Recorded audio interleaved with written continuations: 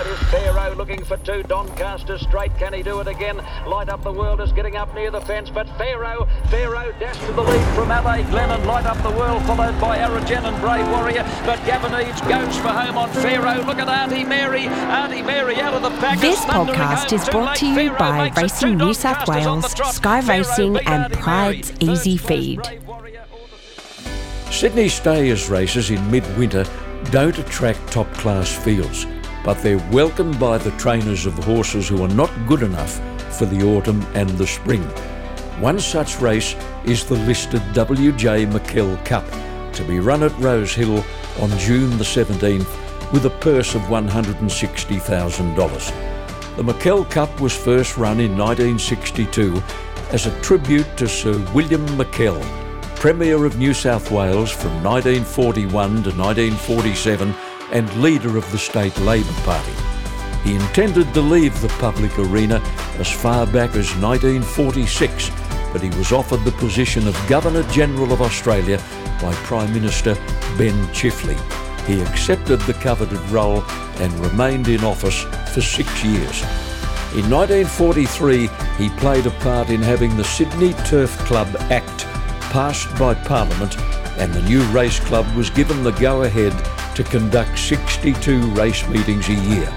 19 years later, he was honoured by the Sydney Turf Club with the introduction of the W.J. McKell Cup, and for many years, Sir William himself made a point of getting to Rosehill to present the trophy. Sir William McKell died in 1985 at the remarkable age of 93. He's remembered as a great racing man and the founding father of the Sydney Turf Club. He'll be remembered at Rosehill on June the 17th. Had it not been for a sense of adventure, Todd Smart might still be working in the family butcher shop at Gundagai. With his three brothers, Reese, Jake and Joseph, looking likely to follow their father Bob into the business, Todd always felt he'd probably go in a different direction. He learned to ride a pony at a very early age, and by 14 he started to spend time after school at the stables of local trainer and horsebreaker David Blundell. There was a short love affair with camp drafting, and then, for reasons best known to himself, Todd decided to give bull riding a serious shot. Serious enough to go to Canada, where the sport is high profile. A nasty shoulder injury brought him back to Australia for surgery, after which he decided to head off to London with a few mates. He saw most of Europe over the next 2 years before returning home to plan his future. Long term, his goal was to train horses, but he knew an intense apprenticeship lay ahead. 3 years with John O'Shea at Randwick, 6 years with Colin Little at Caulfield, and 18 months at Lloyd Williams' Macedon Lodge prepared him for the long, intimidating road ahead as a professional trainer. I'll let Todd tell you just how tough it's been to get on his feet in the ferociously competitive business of horse training. He's bracing himself for another bitter Canberra winter as he joins us on the podcast. Great to catch up, Todd. Thanks for your time. Hi, John. Yeah, thank you. How you been? Good, thanks, mate. Nice to talk. You know, Keith Dryden told me once, it's not uncommon for trackwork riders to come back at Canberra with ice on their eyebrows. Yeah, 100%. Like even this morning. Look, it wasn't too bad this morning, but on the Saturday before, I think it was -4 or 5, and yeah, they don't. I hate those sort of mornings, but I've learned to live with it. You know, it helps when you've got some nice horses and good facilities, so it makes it all worth it. Yeah, and Todd, if one of the team goes out there and works the joint down, you don't even feel the cold. No, you don't. It makes it an even better morning, John. You know, like it's that's what you sort of obviously why work horses or train horses is get that sort of buzz about it as well. Nothing better than seeing a horse, you know, working good time and have him working up for ready for a race. And then pull up without blowing a candle out. Yeah, come back and not blowing a candle out at all, and and just be nice, relaxed, and happy, and ready for the run. So. Yeah, and you say to yourself, "Where's the nomination form?" Oh, 100%. Oh, I know. You know, you spent the first 18 months of your training career at Wagga, but it was fellow trainer and your great mate, Luke Pepper, who talked you into moving to Canberra when boxes became available at Thoroughbred Park, and you haven't regretted it for one moment. Yeah, 100%. Look, I was just talking to Luke there one day, and I was just telling him how tough I was doing it. You know, for me, starting a business, a bit of a backstory of this is what happened is I was finishing up at Lloyd's and decided to want to go training myself. We had my partner and I had a baby on the way, and it was probably a wrong thing by trying to start a business while, having, a baby at the same time was, if I ever done it again, I probably wouldn't have started a business, but it's sort of, I think it's made me stronger as a person and as a trainer. You sort of stick things out. And look, when I spoke to Luke, he just spoke about the facilities and how good they were. I was just struggling to get a horse at Wagga. I know it was close to home, but, I just wanted to, further myself in my career. I wanted to do better. We were just struggling, it's just, how much of a struggle is this for a younger trainer to start training. And, I've always been taught just to keep at it and keep working. If the harder you work, the luckier you get. And look, I'm sort of at the stage now. Yeah, I think that saying is 100% true. There's a few times there I thought, geez, I don't know if I should be doing this, but the move to Canberra was the best thing I've ever done. And, I think it's onwards and upwards, I think. So.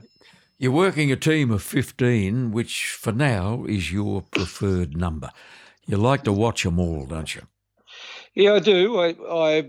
I did once upon a time ride track work, but I just feel myself, I just feel a horse that even walking to the walk or going to the pool or going out and watch a gallop every morning. And I just seem to think I'm a better worker on the ground. I'm a welder by trade and have always sort of been hands-on in that regard. I don't know. I just think I get a better feel, and and I love working with staff and and good horses, and it just makes it better. I'm reminded of the famous old adage that the eye of the master can do more work than both of his hands. Oh, 100%. And it's just I just think in you saying that it is 100% true, and you've got to have good riders as well, and I have got those. Along the way, my short time in training, I have had good riders, and you're only as good as them as well. And obviously, I just did a little bit of the finishing touches, which I've learned along the way of sort of doing my apprenticeship with the trainers I've been with, over the years. So. Well, Todd, you grew up in the historic township of Gundagai, known all over the world thanks to Jack O'Hagan's famous song of 1922. You've also got the dog on the Tucker Box Monument down at Snake Gully. That's another tourist attraction, and I'm sure you're a very proud product of a wonderful little town. I am. I always, get back to Gundagai and very proud of where we've brought up and born. I sort of, as you said, have got my family there. It's been in this sort of family since Dad done his apprenticeship in 1977, and he bought the butcher shops there.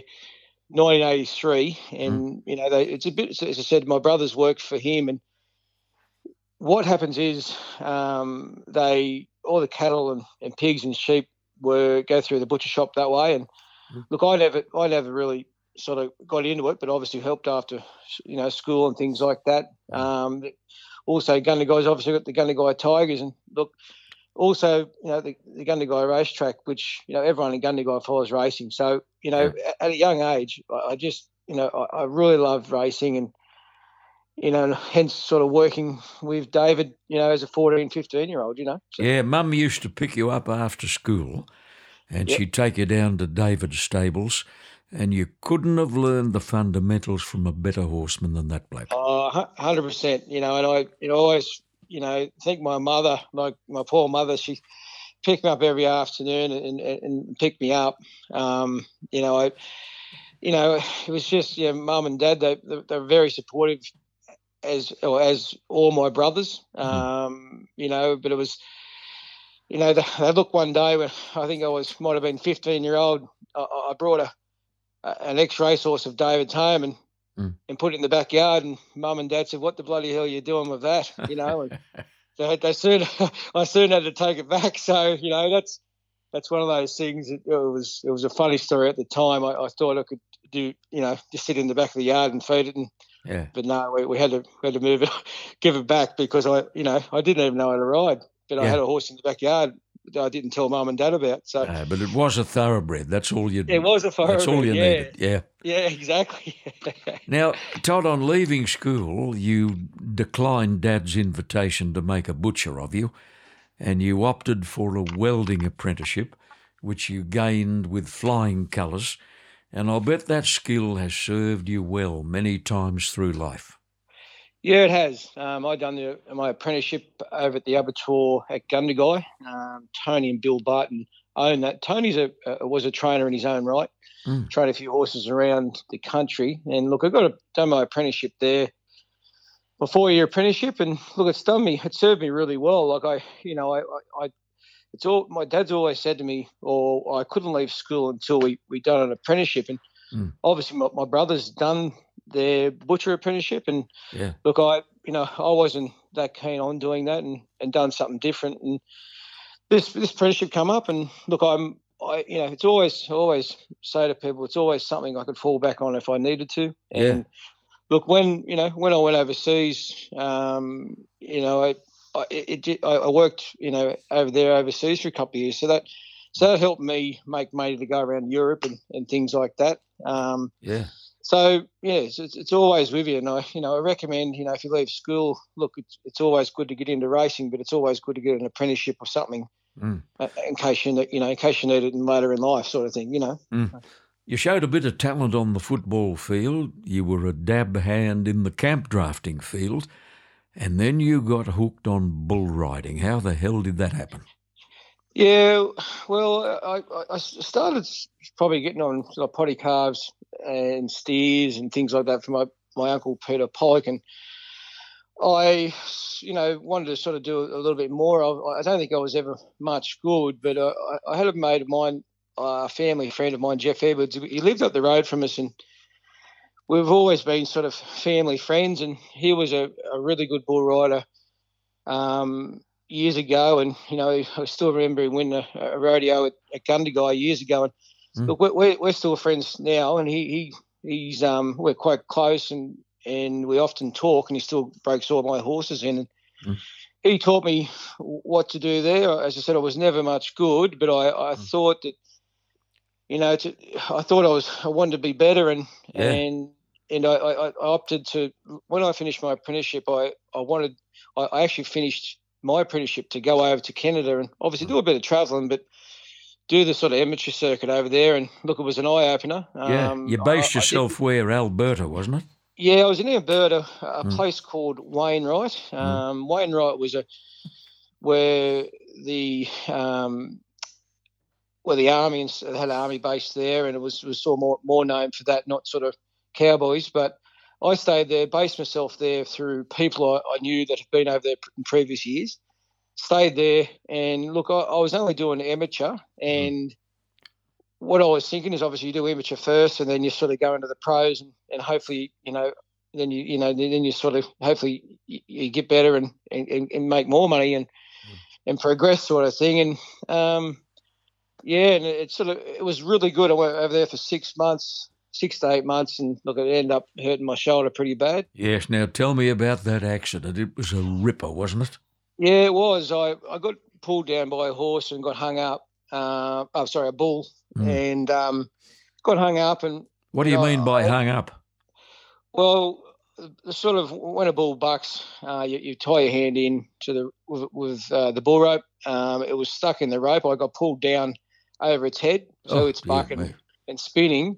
I got pulled over its head and got hung up. And what they do, the bullfighters come in and they try and take your arm out of the rope, but the rope you put some rosin on it, which sticks you onto the rope.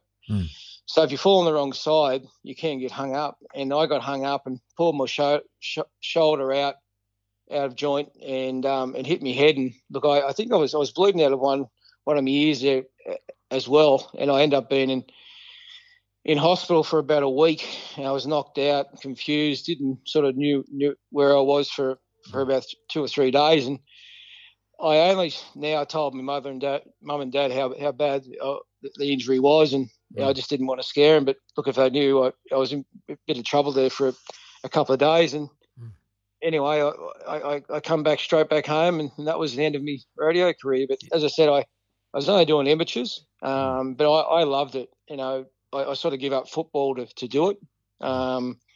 Just to look back at it now, maybe I shouldn't have, but I wouldn't have got to Canada and meet the people or see Canada if I didn't. There's a positive to everything. You've talked about your trip to London with a few mates. You've talked about your tour of Europe. You saw a lot of the world in that time, and then it was back to Gundagai to do some serious thinking about your future. Now, racing was high on the list.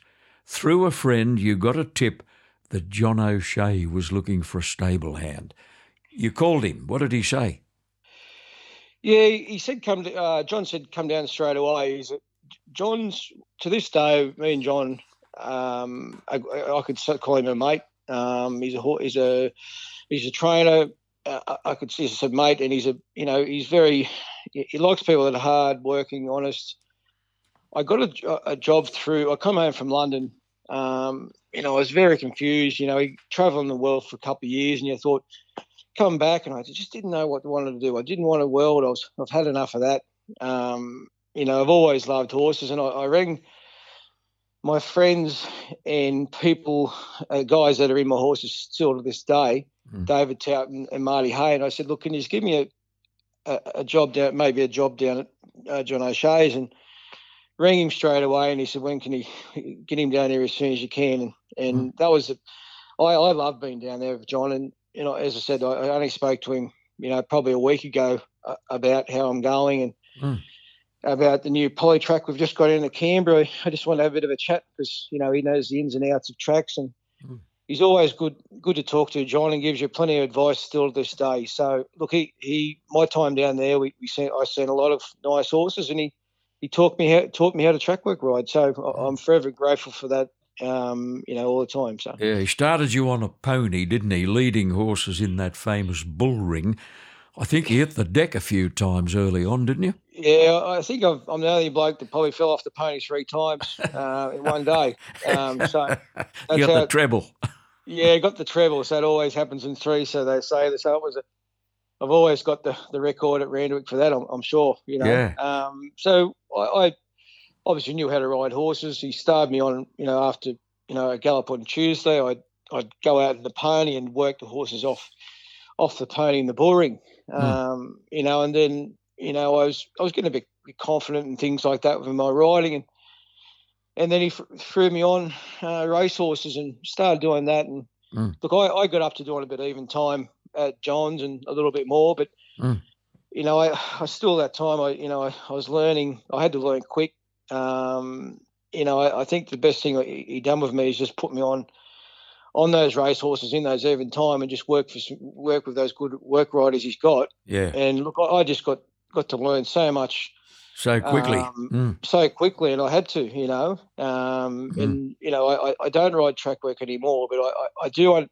Riding track work early on, it just gives you a feel of you just know what the riders are talking about when they come back and how they feel and just that sort of stuff. It just gives me a good idea of what they're feeling on top of the horse, which is great. But as I said, John had some bloody ripper horses while I was there. While he had racing to win for one. Winner of 13 races, 5 Group 1s, 3.7 million. Can you imagine what that'd be today, that 3.7 million?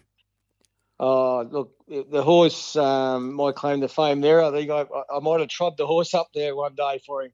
I walked it down, they trod up for Huey Bowman or whoever was riding the horse on the day in the gallop and trod him home. And that's as close as I got to him. Yeah. But in that sort of time, you had Raining the Wind, you had Primus. I think Written Tycoon was there for a short time. He was a very fast horse. Before you leave him, Written Tycoon, John did have him. He's, of course, gone on to attain legendary status as a stallion. As a racehorse, he won only twice, but one of those wins was the Todman Stakes. I can remember another Randwick trainer telling me once, he said, John O'Shea's got a 2-year-old over there, which is the fastest horse in work at Randwick. Written Tycoon, would you agree with that? Oh, 100%. You know, he was a lovely horse around the stable. He was only there for a short time at John's, but I still remember the brands to this day and, you know, and just what sort of presence he had. You know, just all those good horses. They're all good little, they've got their little quirks, but, you know, around the stable, they're generally really nice and quiet. They know their job.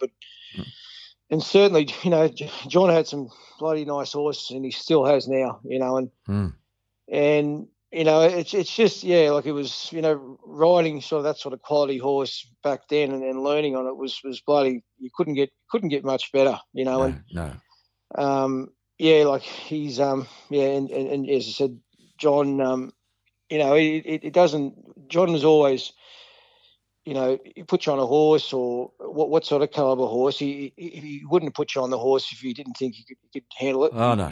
So, he'd place you right. He placed me right when I was learning, and you know, and it was good. And so I've learned. Had to learn quickly, but it was the right way to do about it. You know. So. Well, inevitably, you wanted to broaden your horizons, and you decided to head interstate.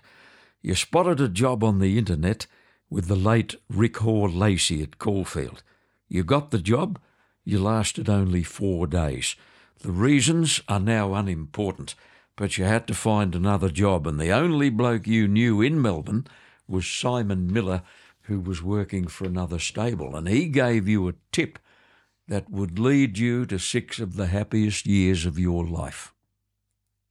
Yeah, about that, I walked into John's office there one day, and I said, "Look, John, I love the job. I just want to, you know, go down to Melbourne or just try other trainers." And he said, "Oh, that's a good idea." And I just told him I was going down to Rick's. He said, "Look, why don't you go to Denny O'Brien's?" And I said, "Oh, I'll you know, when you're, you know, younger, you know, you think you know a little bit." And, you know, I was getting pretty confident in how I was riding and doing things. And, you know, I look back at that and you think, oh, geez, he was right, you know. But now, you know, how I could come about getting the job at Collins is what Simon Miller was assistant trainer at... Colin Little we're talking about. Yeah, Colin Little you're talking about. How I got the job at Collins was Simon Miller was assistant trainer for John O'Shea at the time, and he went down to work to be an assistant trainer for Robert Smurden for Aquanita, and he was already down there, and luck happened I wouldn't know anyone at all in Melbourne. I just went down to Melbourne, got a place on the internet, you know. I just just lucked it, you know, just done it all on my own, and that's how I've sort of done this sort of racehorse caper. I've done it all on my own, and just trying to make my way to where I am now. And he said, I rang him. He said, "Look, I'm not that. I don't like the job where I'm at, and it's not working out. Can you give me a job?" He said, "Yeah, of course you can. I've got a guy called Colin Little that's looking for a foreman, a leading hand. Come over and I introduced him." So I went over there and I had an appointment with Colin. I rang Colin. I said, "I'm looking for a job." And so Colin's taken me into his front, where the place called Lord Lodge. It's a beautiful place. Yes. Took me in the front of his place there, and he had all these trophies and beautiful paintings and things like that, and very astute man. And I've never met Colin. I walked straight in there, and he was so good to talk to, very astute, and just went through everything. And it was, I just said, Jesus, I walked out of that meeting with Colin, and I thought, what a nice man, a knowledgeable man. Yeah. And look, I ended up being there, and he gave me the job. I was there for 6 to 7 years. It was the best thing I've ever done. It was moved to Melbourne. A gentleman of the turf in every sense of the word. You arrived at Lord Lodge, named after that great weight for age horse of yesteryear, after Cole's top horse El Segundo had won the Cox Plate. I don't think he won again, did he, during your time there, but his job had been done. 12 wins, 8 placings, almost 4 million and 4 Group 1s. What do you remember of El Segundo? Yeah, I can remember him. I was there when he ran fourth. He'd already ran first, second and a fourth and that when I was there. I can remember actually selling the horse up in that Cox Plate, and that was the biggest thrill in my life when when Colin said, he said, "Oh, I'm going to play trainer. I'm going to talk to the owners. You saddle the horse." I'm thinking, "Oh, geez, okay." So I'm saddling El Segundo before the Cox Plate, and I'm thinking this is the best ever. Like, I'm thinking, not many people will be able to do this. I was thinking that was just going through my mind, and that day he ran fourth. It was the biggest thrill in my life, so far. And, Who rode him that day? Luke Nolan. Luke Nolan rode him that day. And he was a special horse. So I've still got clippings of him now to this day in photo frames of taking him to the Walker Water up at Aquanita, and he just had his little issues after his first and second, and look, he ran fourth, but he said he's done a bloody good job, and he was a lovely horse, and I think he's up at Scone at the moment. That horse been a nenny for the yearlings, I think, and I'm not quite sure. I'd have to check with Colin. No, that's true. That's dead right. Colin told me that. He called in to visit him on a road trip a couple of years ago. Cole gave him a pat. Yeah, as I said, he's a lovely horse. But as I said, while I was there, he had Blue Tigeroo won the BMW. It's now called the Tancred. Yeah. He might have won the Canberra Cup. And he had, like, Easter Cream won a Sydney Cup. Yes. He could get a stay already, couldn't he? Yeah. Look, Cole always, he only had sort of 15 in his stable. He's always had one really good horse in his stable. But in that time, as I said, like, it was a smaller stable, but he's very far with me, and and taught me how to take time of a horse, or take a horse for a pick half. Just reward horses. Don't go too hard on them. Just those sort of things that he's an older sort of time trainer, but I to this day I do pretty much work horses how Colin would. I started feeding like how Colin would. And I just always think back, what would Cole do? Good. No finer tribute than that. You were also there when Cole's wonderful wife, Jackie, became terminally ill, eventually passing away in 2009. It was a terrible time for Cole, who had to rely heavily on you and Loretta Beckham during Jackie's ordeal. And you were telling me the other day that having to shoulder that extra responsibility was the making of you as a future trainer. Yeah, it was. Look, it was a very hard time for Colin and also for us. Like we got to know Jackie, and obviously I got to know Colin pretty well. And look, as I said, Loretta was the main track work rider. Well, she pretty much ran the show, and I was sort of helping her, and and we both working together. I'd have the work list. She'd be sort of riding and let me know what to go when Colin wasn't there, but. It would have been tough for Cole because he couldn't really focus obviously on the work, but it was sort of the making of me of how I had to sort of learn quick. I sort of went down there thinking I knew a lot, but I didn't. But just shouldering that little bit more responsibility while Jackie was sick. Jackie was one of the nicest persons you ever do meet. Yes. She'd done all sorts of things that she had that in the Lord Lodge into a bed and breakfast. She wrote a book. I think she might have wrote a couple of books. I'm not quite sure, but she was a lovely woman, and he was a lovely man. So I just sort of always be forever grateful for both of them. But at that time it was very tough, and I just don't know what Colin was going through, but it would have been tough. I tell you. Well, you were still hungry for more experience when you left Lord Lodge, so you moved on to Macedon Lodge, where Lloyd Williams was running a unique operation. He had 4 separate barns, you were telling me, with a foreman for each barn. You looked after one of the 4. Who looked after the other 3? Yeah, so obviously Robert was the main trainer for Lloyd. Robert Hickmott. Robert Hickmott, yeah. So he was the head trainer. So how I originally got the job up at Lloyd's, Henry Dwyer was at Caulfield. He moved up to Lloyd's, and he just rang me one day. Said, there's a few jobs going up here, foreman jobs. Would you like one? And or come up for an interview with Lloyd, and ended up getting the job. Look, while I was up there, there was quite a few foremen. We had Liam Howley now, is a Melbourne trainer. Dean Krongold, he's a trainer as well. Archie Alexandra, and Fleur Blanche. You probably heard of Fleur Blanche. She used to work for Gay Waterhouse. She was there as well. She trains at Grafton now, I think. She was there as well, yeah. So and then and Lee Friedman was looking after us all, sort of overseeing the whole, all the sort of management, the whole lot. So this was a really good year. We ended up having, I think we had 6 runners in the Melbourne Cup. I don't think they all ran well, but even that year we had Faulkner win the Caulfield Cup. Yeah, I think we had Moraine win the Sydney Cup and a few other races, and geez, some good horses up there. And it's just a different way of training, and that's why I sort of went up there. And look, it's just to learn what to do with those good stayers and just see some really good quality horses. And look, I enjoyed my time up there, and look, I learned a lot up there as well. So yeah. But as I said, there's some good.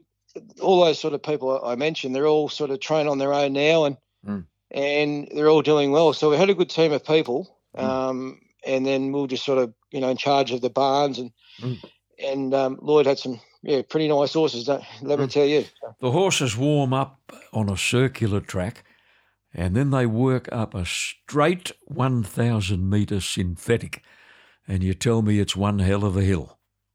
Yeah, it is. They just got a normal round track to do their warm up, or they'd probably trot one can of 3, and once they're warmed up, they'd go walk down the hill and do their work up the hill.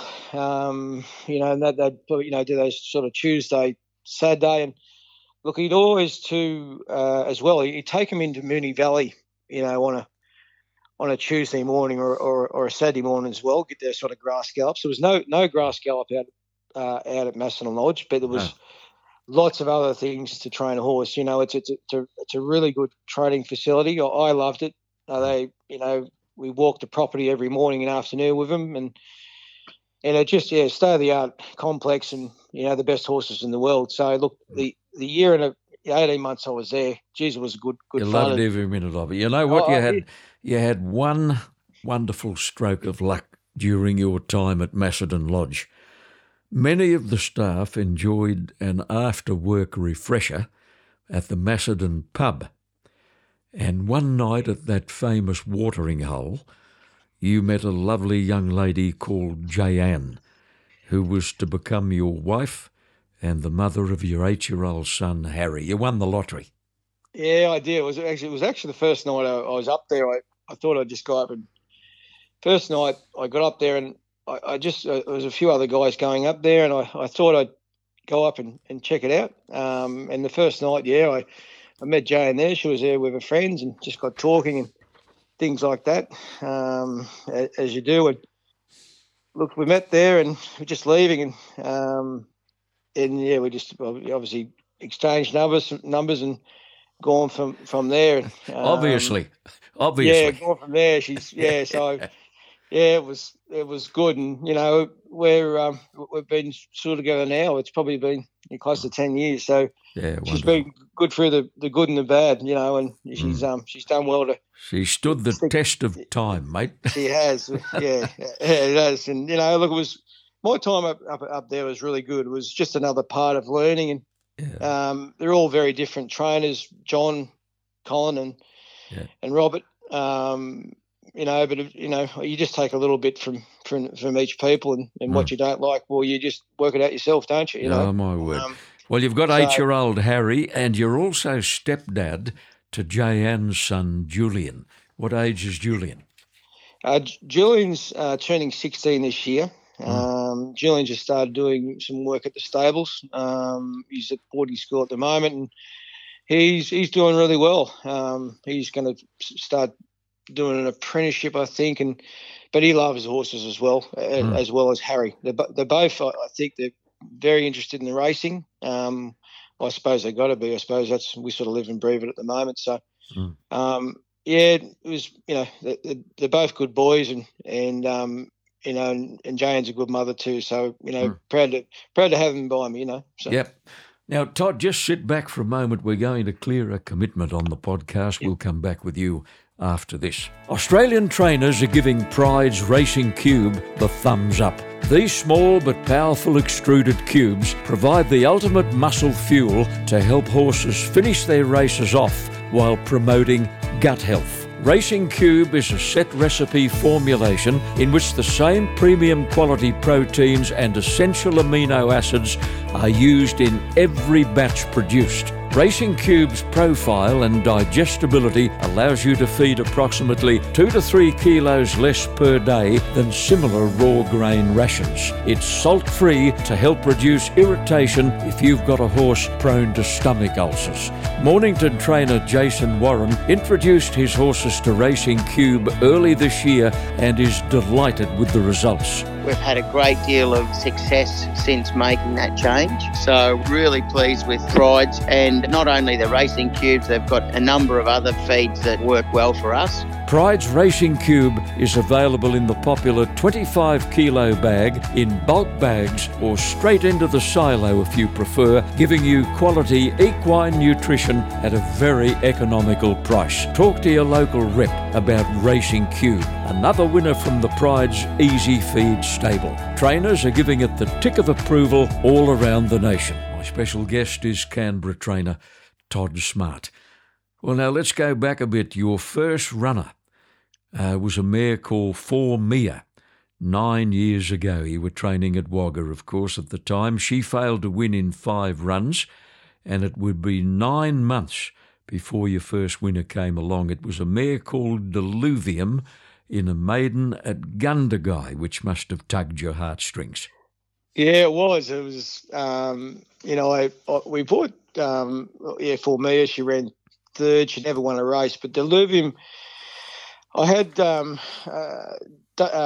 Martin Hay and Nick Nebbing on this horse, and that was my first winner. It was such a thrill. I had about eight or nine runners, and I thought, geez, I thought this was going to be easy, and all of a sudden, it just wasn't working until the 8 or 9 start. But as I said, it's one of the hardest things I've ever done was start training, and having a baby on the way. But it was just to win that first race. I'll always remember it, and to do it with a guy called Martin Hay, which is still with me now. And I just got wonderful. off the phone 5 minutes ago. Timmy Clark's brother Brad was the jockey.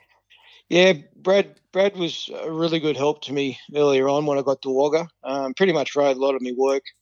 Johnny Kissick, he helped me out a lot too. Both jockeys have been good over the years. As I said, Brad, when I first got there, he was the one that sort of helped me get started. And, so I've always be forever grateful for those sort of guys, and I always am. These days I think Brad's helping out with the stewards in Wagga, and Johnny's he's out with injury at the moment. He's had a bit of a problem with his back of later time. So, they're both friends to this day. And as I said, you need all the help you can when you're starting. I tell you now, even from anyone, just your mum and dad or Jayann or whoever, just loyal owners. It's a hard battle when you're starting as a young fella, Yeah.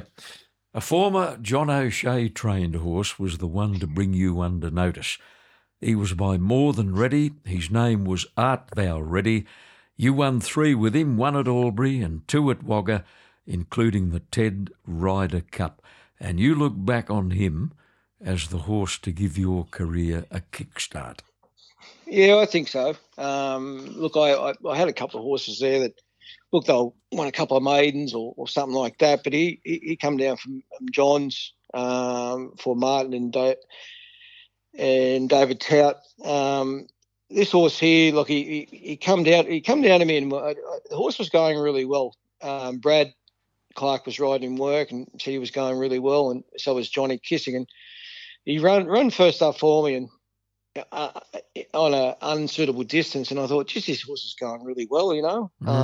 Anyway, the second start for me, I think we won the Stan Sadler Stakes on Wagga. I think he might have been 30-1. And I told the owners to back him, and geez, they won a good amount of money on the horse that day. And good. That sort of, you know, they sort of helped me out as well. And, you know, said David and Marty, they sort of helped me out with a floating a ute, and I still got that floating ute to this day after that win. You know, yeah. So God bless, art thou ready? Yeah, art thou ready? You know, and that was a big thing. And sort of, you know, I know it was only like a cup win around Wagga, but people notice those sort of things when you first start. Yes. And it sort of got the ball rolling. You know, but. Obviously, the ball rolling, but you're still behind the scenes. It's just hard to make a quid early on if you haven't got nothing sort of backing you early. And it was just a hard slog. And you know, there's a few times there I thought, oh, geez, I don't know if I should be keep doing this. It's just too hard. You know, it's way too hard. And I said, no, I'll go another month, and I'll go another month, and I ended up, you know, 10 years later, I'm still going. So. Yeah. And going well. Hey, let me duck back to your days at David Blundell's stables when you were 14 or 15 years old. Yeah. He had a terrific old bush horse there at the time called Carver Lynn, who was your favourite. You loved the horse and you loved his colours. Yellow and black stripes, black cap with big yellow dots, and a yellow pom-pom. They're your stable colours today. How did you get them? They are. As I said, when I was, a kid, 14, 15-year-old, Carvelin was going around at that time. As I said, he had 127 starts, 25 wins and 38 placings. He couldn't do that this day and age. Amazing, He was such a good horse. He won a Snake Gully Cup. A lot of people think with my colours, it's all about the Gundagai Tigers colours, but it's not that. It was Carver Lynn. Horse Carver Lynn. Yeah. Look at it. Gundagai Tigers is the black and gold, but the whole thing behind it was this horse called Carver Lynn. He was a cold hero in Gundagai. This horse back in the day. So I liked the horse so much, and I was just thinking about what am I going to do for my colours. And this horse, was my childhood best horse. So I thought, why not ask these guys, could I use the Carveling colours? They're black and gold, a bit of the symbol of Gundagai, the Gundagai Tigers, and I rang guys in the horse, Lenny Towers and Happy Burke. They're really good friends of my grandfather. My grandfather was never into racehorses, but he was always up for a drink with these blokes every time that they won. So he had 25 good drinking sessions. Yeah. Probably more, no doubt more. Yeah. I asked Len, could I use their colours? And I've been using their colours ever since. So. Oh yeah, and good colours. Look, from a race caller's viewpoint, there are few more identifiable than your stable colours. They're brilliant. Now, Todd, time's on the wing. I've just noticed we've been talking for quite a while, mate. I just want to cruise through some of the horses who've helped you along since your training career began, not in any particular order. Yeah, sure. We'll go straight to the top of the pile. Washington Towers has been very good for the stable. 8 wins, 7 placings, 200,000. He won a benchmark at Warwick Farm one day by a minute, 3.5 lengths with Ellen Hennessy in the saddle. He's not finished yet. No, he's not. Look, he's a superior wet tracker. Where that day was just such a special win. We bought this horse that are ready to run, And he went really good early. And that day, I just knew he was on. The horse was going really well. Ellen, she just can ride a really good front runner. I just knew her from when the time down in Queanbeyan and Canberra. And look, it was just such a good thrill. My dad and all his mates and a close mate of mine, Ben McAllister, which runs sort of my behind the scenes, my business. He got this group together, and it was just such a thrill. And he's been my best horse so far. And he's just about ready to come back, and he'll be probably trialling in about 2 weeks' time. And looking, I think he can nearly put a few together again once these wet tracks come. Good on you, mate. I hope he does. You've done a great job with a commands gelding called Attainment. His record stood at 7 wins and 21 placings when he retired a couple of years ago. Yep. He was placed several times in town. He ran second in a tab highway one day at Rose Hill. Yep, he did. And I think he took about his 15th start until he won a maiden, that horse. And then all of a sudden it just clicked, and he loved the wet track too. And just a lot of he come from the John O'Shea's. I think he might have been at Godolphin at the time, and he said recommended that we possibly buy this horse, and we did, and we've had a lot of fun with him in those highways. He never did win one, but he did place a lot, and we had a lot of good fun with him too. So he was a lovely horse, but just loved the wet track. Didn't like a firm to good, but always loved a heavy track. So. Yeah.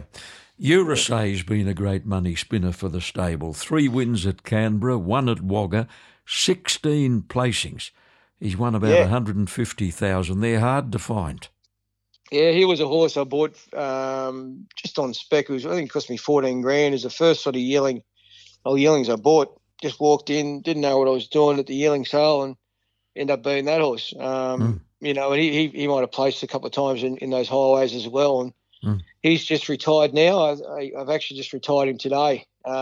He's had enough. He's done enough, and he's been such a nice horse, such a nice natured horse, and geez, the owner's had some fun with him. You don't have to pay a lot to get a nice horse. You just got to luck it sometimes. So. Tobermory's another of your good, consistent performers. 6 wins, 8 placings, all in the southern districts. You keep them ticking over very well, Todd. You keep them happy. Yeah, that's the biggest thing, and that's sort of going back to the Colin Little days. You just got to keep them happy. Don't overwork them unless they need it, and you just got to keep them. That's the feel of me, taking it for a pick or, taking for a swim or backing off them. And, and you just got to keep these horses, their mind happy. If they're happy, they'll race happy, and it's always sort of come back to sort of, the Colin days where he, take a horse for a pick after a gallop or just back off a horse if they're not doing well. And, just you always sort of look back on the sort of old textbook, those sort of guys, and I always think, what would Colin do, or what would John do? Those sort of things all the time. I always think that, Yeah, and, good on you. Kelvedon Road was a nice horse. 4 wins, 3 placings. He only raced 12 times. Did he have problems? Yeah, he had bruising his hind fetlocks. He's still out in the paddock. We're hopeful to bring him back in. He's got a lot of potential, but has a lot of issues.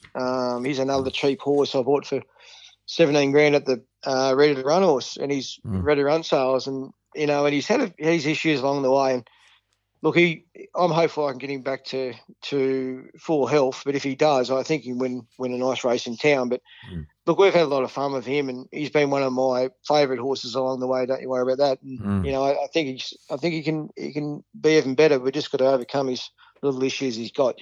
So. Yeah, and that's Kelvedon Road. Now to your current star, Love Shuck, who recently gave you a career highlight by winning the $200,000 2-year-old English Challenge at Scone with a bloke called Aaron Bullock in the saddle, who would win on a rocking horse. Kristen Buchanan's horse gave you a scare late.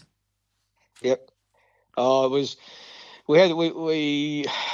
knew we won the race, and then we just celebrated and things like that, and all of a sudden the sound went on, protest, and I'm thinking, oh no, we've put the sash on the horse, we've done all the stuff, and all of a sudden now we're going to lose it. This is all this stuff was running through my mind in the steward room. Mm. But Aaron was really confident in the steward room, and before we went in, that he thought he was doing enough, and it was he was doing enough, and and we ended up winning. But it was just such a thrill, and winning these sort of races, it makes you look back on how many people have helped you to get to this stage along the way. And it's a good mate Ben McAllister has been there. I got Marty Hay, which is just gave me my first horse. He's actually in this horse as well. So that was it was just such a good thrill. It was so real, and just to do it with these guys in it, it was the best thing. So look, he's just gone to the paddock now, and look, we'll give him a good spell. He hasn't had a good spell, and look, I'm hoping bigger and better things for him. And oh yes, he's won 2 from 3. He's still unsure of himself, isn't he? I looked at the replay from Scone. He is, and I just think he could be 12 months' time. He's a very quirky horse, but all those good horses have got quirks, and I hope he doesn't lose his quirks, because that's probably him. But I just think 12 months' time you could see a really nice horse. So he's going for a spell, and as I said, it's the biggest thrill in my racing career. But always thankful for people behind the scenes and who have helped me along the way to get a win like that. He's a $6,000 yearling. That's what I was going to say. That's the nice part of the story, and inspirational to the smaller players. 6,000 at the old Scone sale at Riverside. They now call it the HTBA sale. That's right, they do, and we've bought another one this year. So let's fingers crossed, or cross everything that we can go back to back. But these sort of sales and these sort of races, it makes like country trainers or little trainers, hope for the bigger races, and and hopefully get a cheap horse from this sale. And it's just a good incentive what English do. They have all these sorts of serious races. It just gives hope for younger trainers, not much money, and doing it tough, buying a young horse and can race for this sort of money. So they're on the money with these sort of races, and look, let's hope we can win it again next year. But I don't want to be too greedy, but I once you get that feeling of winning a nice race, you want to do it again. Of course you do. That's inspirational. What did you buy this year at the same sale? Yeah, we bought an Macedon filly, $40,000 filly. She's at the breakers at the moment at Jeff Edwards' place, Eagle View Equine at the moment, and she's doing well, and she looks like a really early going filly. By Exceedance. By Exceedance, and really, glides along the ground, and we'll head towards that race. And like with that Love Shuck, it was the first thing I said to the new owner. I said, the one race we want to win is the Scone 2-year-old race, and no other sort of races. If we obviously, if we're all from Canberra or Gundagai, we'd love to get to a Black Opal and win it. We obviously went to that race, drew wide, and if I looking back on it now, I probably shouldn't have ran the horse that day. It drew wide, and it was never a hope. But I still knew I had a horse that was capable of winning if we drew a gate. And look, if you put Aaron Bullock on, I think it helps you for a couple of lengths. I think at the moment, the way he's riding, Yeah, amazing. He's well clear. He's got the state premiership all sewn up. I think he's about 30 wins ahead of James McDonald. Yeah, look, he's riding in good form, and look, he's from Tumut, or in between Tumut and Gundagai, but I can't claim as a Gundagai bloke, but I think Tumut do so. But he's a country guy and doing good things, and he wouldn't look out of place in the city. That guy, he just rides very strong and confident, and can read the play, and and those better jockeys. They're just good. They just know what they're doing in the run, know what's around them, and. And he rode a half a kilo over that day, and he never usually rides under 57.5, and he got down to 57 that day, and had to ride a kilo over, but still got the job done. And and it was a good ride, and it was a good win past the post, and it was a good win in the steward's room too. So I suppose we won twice that day. So now a little bird told me you've got an unraced 2-year-old in the place by the name of Gundagai. Different spelling to your hometown, Gundy and then Guy. When do we see him? Yeah, look, I think you'll see him trying in about a month's time. Look, he's a later sort of 3-year-old type, but he's had his issues. He's done a few things to himself in the paddock, and he's had a lot of time, a lot of forced time in the paddock, but that's okay. He probably needed it. But I think you'll see him trialling it within the month. He might go for a bit of a short break after that, and you'll see him, around Christmas time, I think. But he gives me a feel of a really nice horse. So he's definitely one to watch. He was a $50,000 yearling at the Classic sale, I think it was, and and my dad and his mates and and a few other guys are in him too. So I can't wait for him. But there is a few others there that we've bought too. But just keep an eye on them, and they're always going to the races ready to win. So Todd Smart, you're a living, breathing example of what hopes and dreams can do when you combine it with hard work. Coming up 90 winners with hand-me-downs and cheapies in the main. Colin Little said a few years ago, after you spent 6 years in his stable at Caulfield, he said you're a gun horseman. I hope that dream horse wanders into your Canberra stable very, very shortly. I hope so, John. I live and breathe it. It's not just my living; it's my hobby as well. It's just been a long, hard road to get where I am, and you're always forever grateful for people that keep you up. And a younger trainer that I always say to people, if someone asks me, you want to be a trainer, I said, it's a hard gig, but I always sort of go back to it's always a hard gig, but you're trying to always think back, keep going, and look, as I said before, the harder you work, the luckier you get, and I believe in that. Yeah. I've always been taught that too, So. A proven formula, my boy. A proven formula. It is. Todd's been lovely to catch up, mate. I no same longer you, call John. the races, but should I make a comeback, I'll be looking for the yellow and black stripes, black cap, big yellow polka dots, and a big yellow pom-pom. They're lovely. Yeah, thanks very much, John. It's really appreciate talking to you. You're a legend of the track yourself, so it's been a pleasure. My pleasure, Todd. Thanks for your time on a podcast produced by Supernova Sound. Sydney Stayers races in midwinter don't attract top-class fields, but they're welcomed by the trainers of horses who are not good enough for the autumn and the spring. One such race is the listed W.J. McKell Cup, to be run at Rose Hill on June the 17th with a purse of $160,000. The McKell Cup was first run in 1962 as a tribute to Sir William McKell, Premier of New South Wales from 1941 to 1947 and leader of the State Labor Party.